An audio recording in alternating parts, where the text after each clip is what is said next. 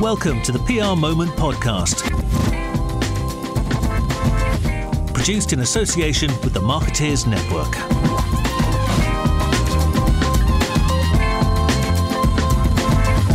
Welcome to a new format of the PR Moment podcast, where we look at the PR job market, and we're going to be looking at that and discussing all things PR recruitment with Dean Connolly, who is founder and PR recruitment director at Larteh.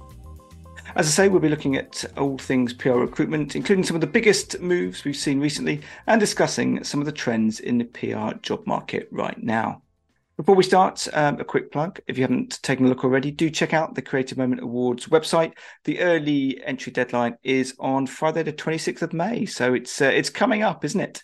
You've got until the back end of June for the final deadline, but that first early entry deadline where you get a better rate, frankly, for your entries is on the 26th of May.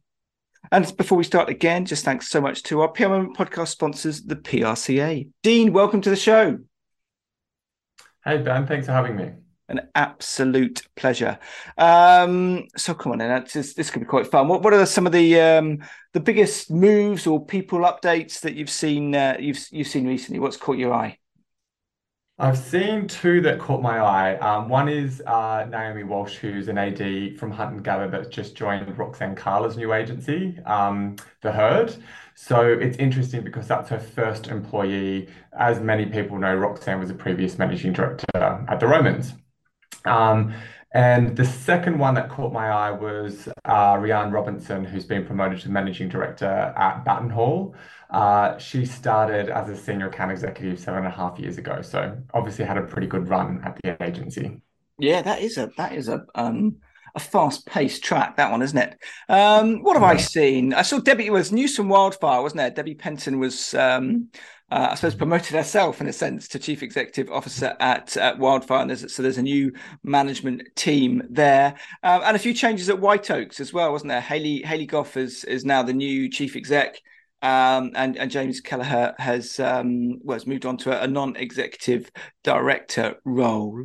There's a few other bits and pieces going on in the market, but how would you say it is? How is the sort of PR, the overall sort of barometer? Where are we? Is it busy out there at the moment, or are we sort of in an in-between world? It's a good question. We're getting a lot of the PR agency leaders asking what we're seeing from a jobs perspective. And I think at the end of last year, start of this year, a lot of MDs were worried that the new business leads were going to slow down. They were being a little bit more cautious in their hiring. But recently the chats have changed and it kind of seems business as usual. I don't think the leads are coming in as thick and fast as what they were, but there's still a lot of growth and confidence. And we certainly haven't seen a slowdown in the hiring spree. But we are very London-centric in terms of our focus. And it still definitely feels like a candidate-driven market. But we have seen a plateau in terms of salaries increasing. It's not really happening anymore. The last 4 months, it really seems that when a candidate's coming through and are asking for the salaries on jobs, they're not trying to negotiate higher. They're sitting within the bands that agencies are offering. Right, which is interesting, bearing in mind what's going on with inflation currently. I guess Rishi Sunak will be pleased about that, but maybe wage inflation is coming a little bit. Maybe, yeah. I think the thing is, though, I've been in PR recruitment for 8 years now, and normally we saw very slow changes in salaries. The last 2 years, there's almost been a shift every 6 months on salaries increasing. So it needed to slow down at some point, and I think it's in the right place for candidates, especially at the junior level. You know, we didn't see salary movements at the AE level. It was always kind of 20 to 24K for the whole 8 years, but inflation had still kept creeping up. Now, you'd be hard pressed to get an AE for 24K. It's almost starting at 26, 27K. Right.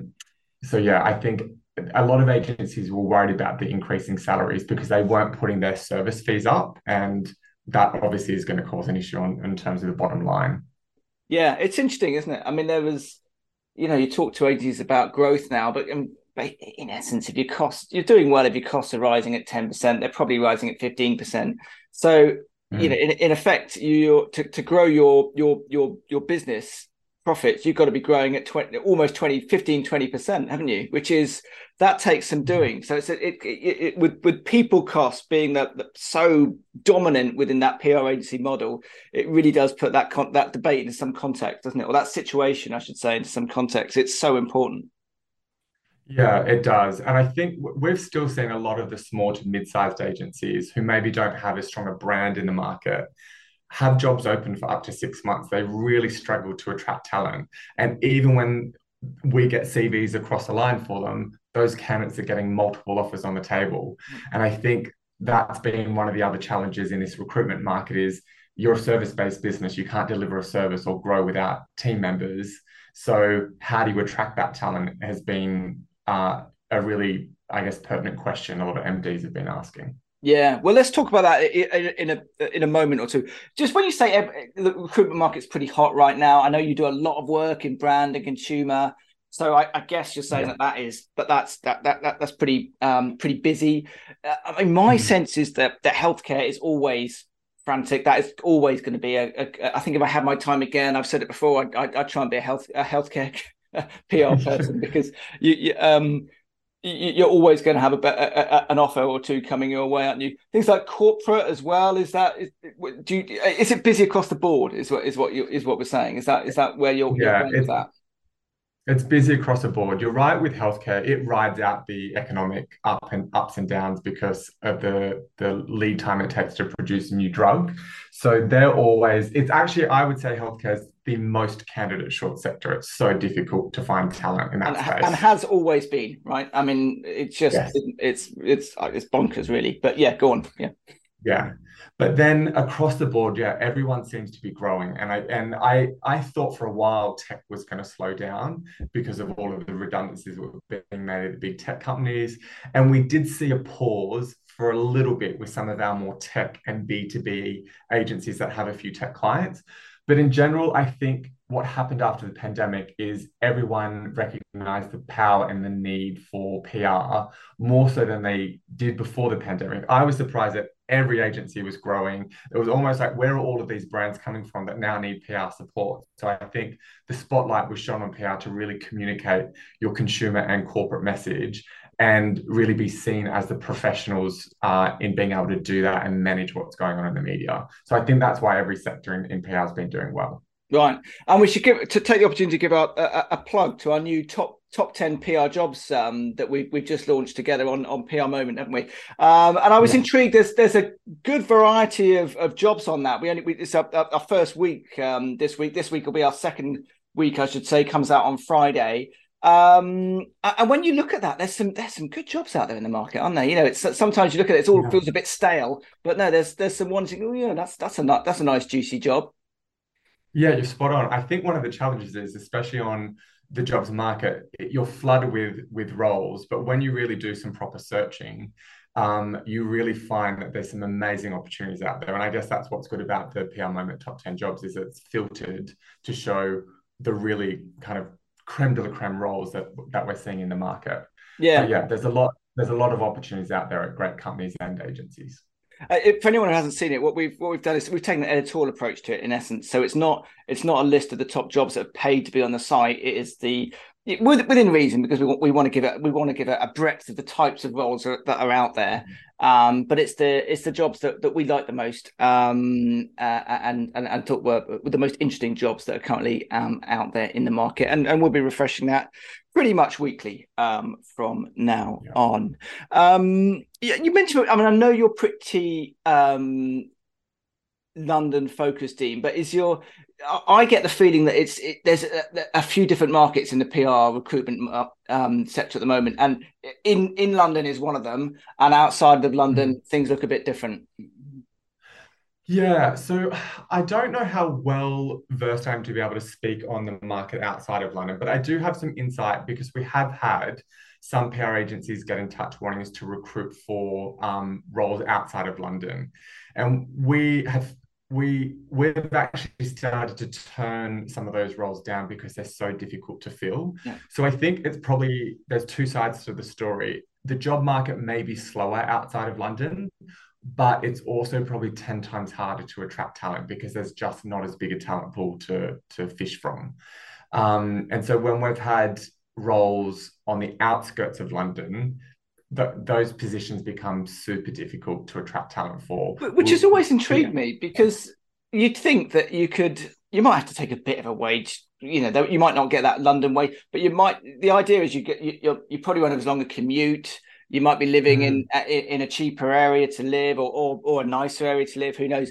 But so that would always be my theory, but they've always been tough positions to, and the same is true in publishing, by the way, to try and recruit in publishing. It's difficult. So I never quite worked out why that is the case, but it's just one of those anomalies, isn't it? I've got two thoughts on that. I think one is when you're outside of London, and look, don't ask me locations and geography. It's my weak point. But well, I can ask about Australian geography, presumably, but let's see. No, I'm shocking at that as well. Okay. Yeah, just in general, none of that. Right. But I think when you're a regional agency, you need to be able to attract talent that's within an hour commute of your agency. So there's very few agencies that are surrounding you. Then what you've got to do if you want to attract talent out of London, yes, you're right. It's a London salary sometimes for a much lower cost of living. But one, you've got to have someone from London that wants to move to that regional location.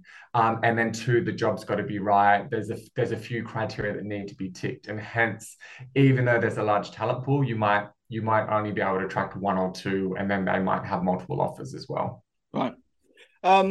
Just on a broader thought, talent-wise, what are the main drivers of people leaving agencies at the moment? So what's interesting about the reason for leaving, I think a lot of people think that salary is one of the top 5 reasons as to why someone's leaving. But we find when we're chatting to candidates, it's very rare that that's the motivator for them to leave an agency. So the core factors of why they're leaving the agency, it's a toxic work environment. It's because of a poor work-life balance. They tend to be doing a lot of overtime, a negative relationship with their line manager, an uninspiring work portfolio, or that they want to change in the portfolio of clients that they're working on. And then the final point is that they want to make sure that they're not indoctrinated within the agency's way of thinking. So they'll often do 3 or 4 years at an agency and say, all right, I've learnt this style. I'm going to go over there to learn how they do it. And they're the main reasons why we see people leave an agency. And that's sort of, it's forever been thus, right? I mean, none of that's interesting, because they are perfectly reasonable reasons for leaving an agency, aren't they?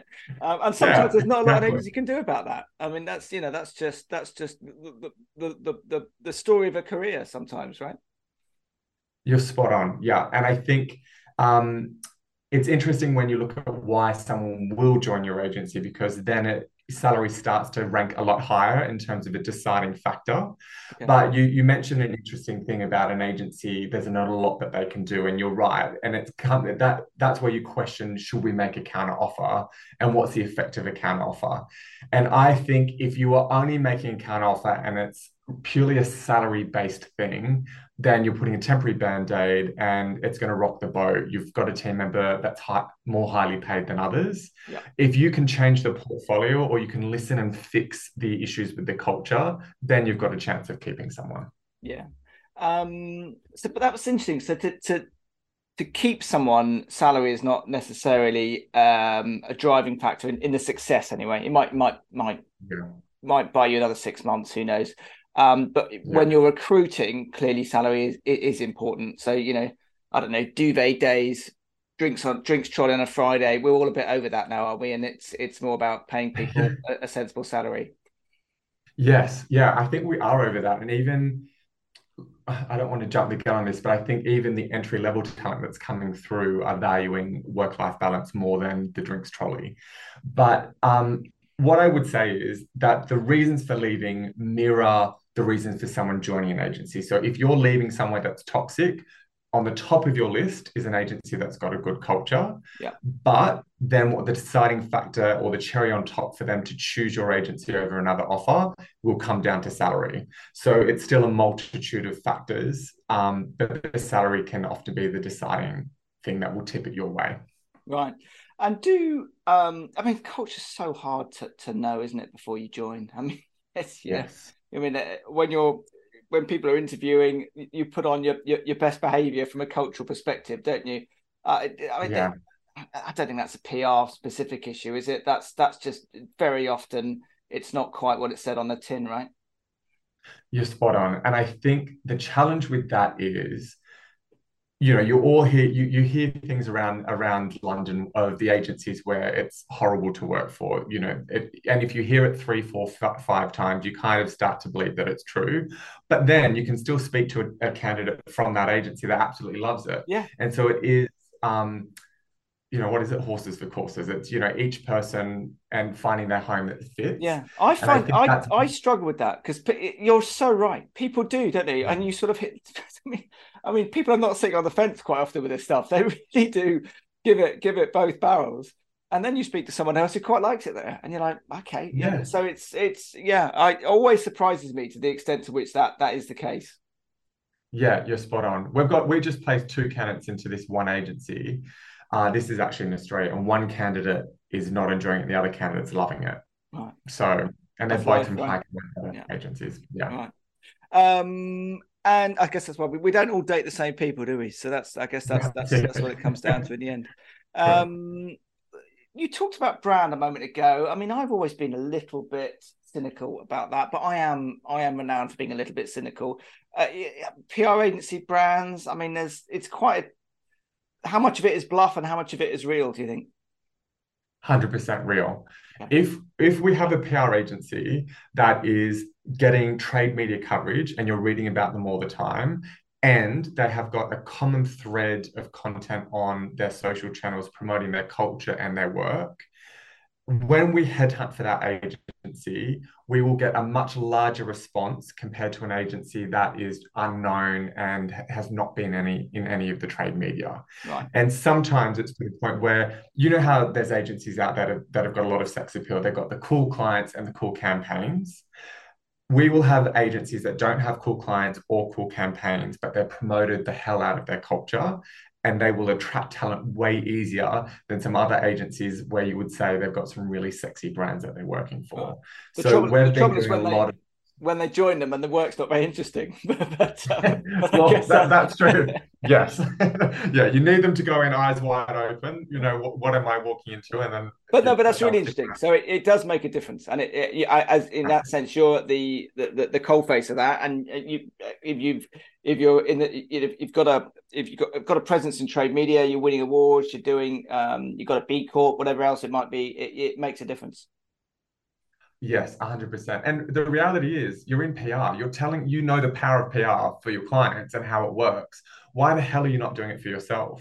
The other thing that surprises me is there's so many bad websites out there, and there's only two people looking at your website, potential talent and your clients. So it should be up to date with your best work and your culture.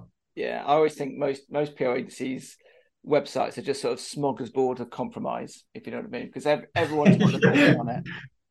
And yeah, that's true. By the time it gets signed off, it's just like just do it. No one, it's just yeah. And just finally, then PR recruitment. How do firms get it wrong? As in agencies, in-house teams. You talked a bit about brand there, but I suppose more about the process actually. It is a process of momentum, isn't it? And it can lose momentum very easily. Yes, I think there's three key areas where hiring managers get it wrong. And one is they forget that the candidate is assessing them as well. So they go into the interview and they're only wanting to be impressed by the candidate, and they forget that they need to sell the dream and the vision of the business and why they should join the agency. So they lose talent from that perspective. The second thing is hiring managers rarely prepare for their interviews. So they have their 3 or 4 questions. They get stumped halfway through, and then they just blather their way through the rest.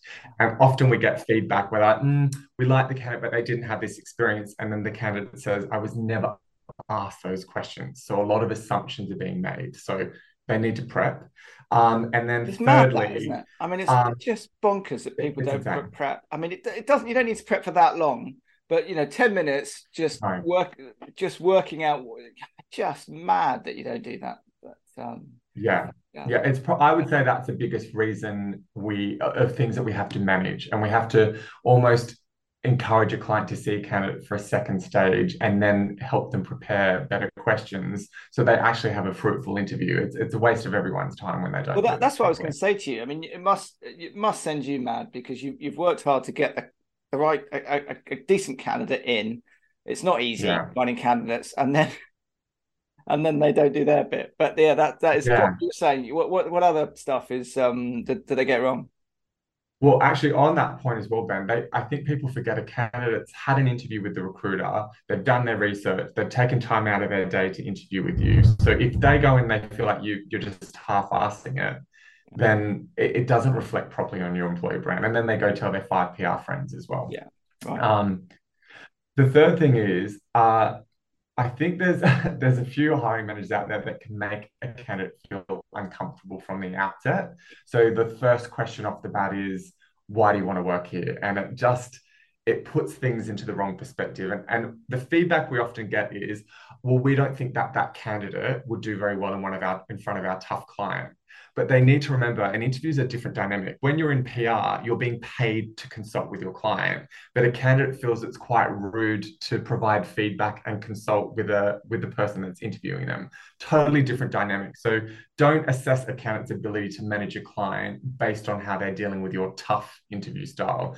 They're two different scenarios. Yeah. It doesn't matter what context you're in or where you are in the world. Arrogance doesn't look cool, does it? It's not a good look.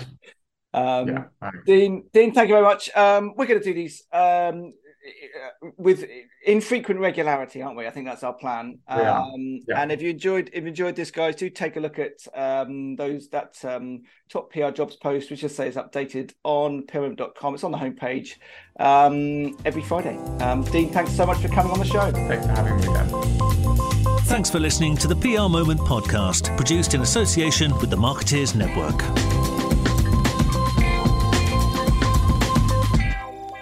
If you'd enjoyed the show, please do review us on iTunes and give us a decent rating.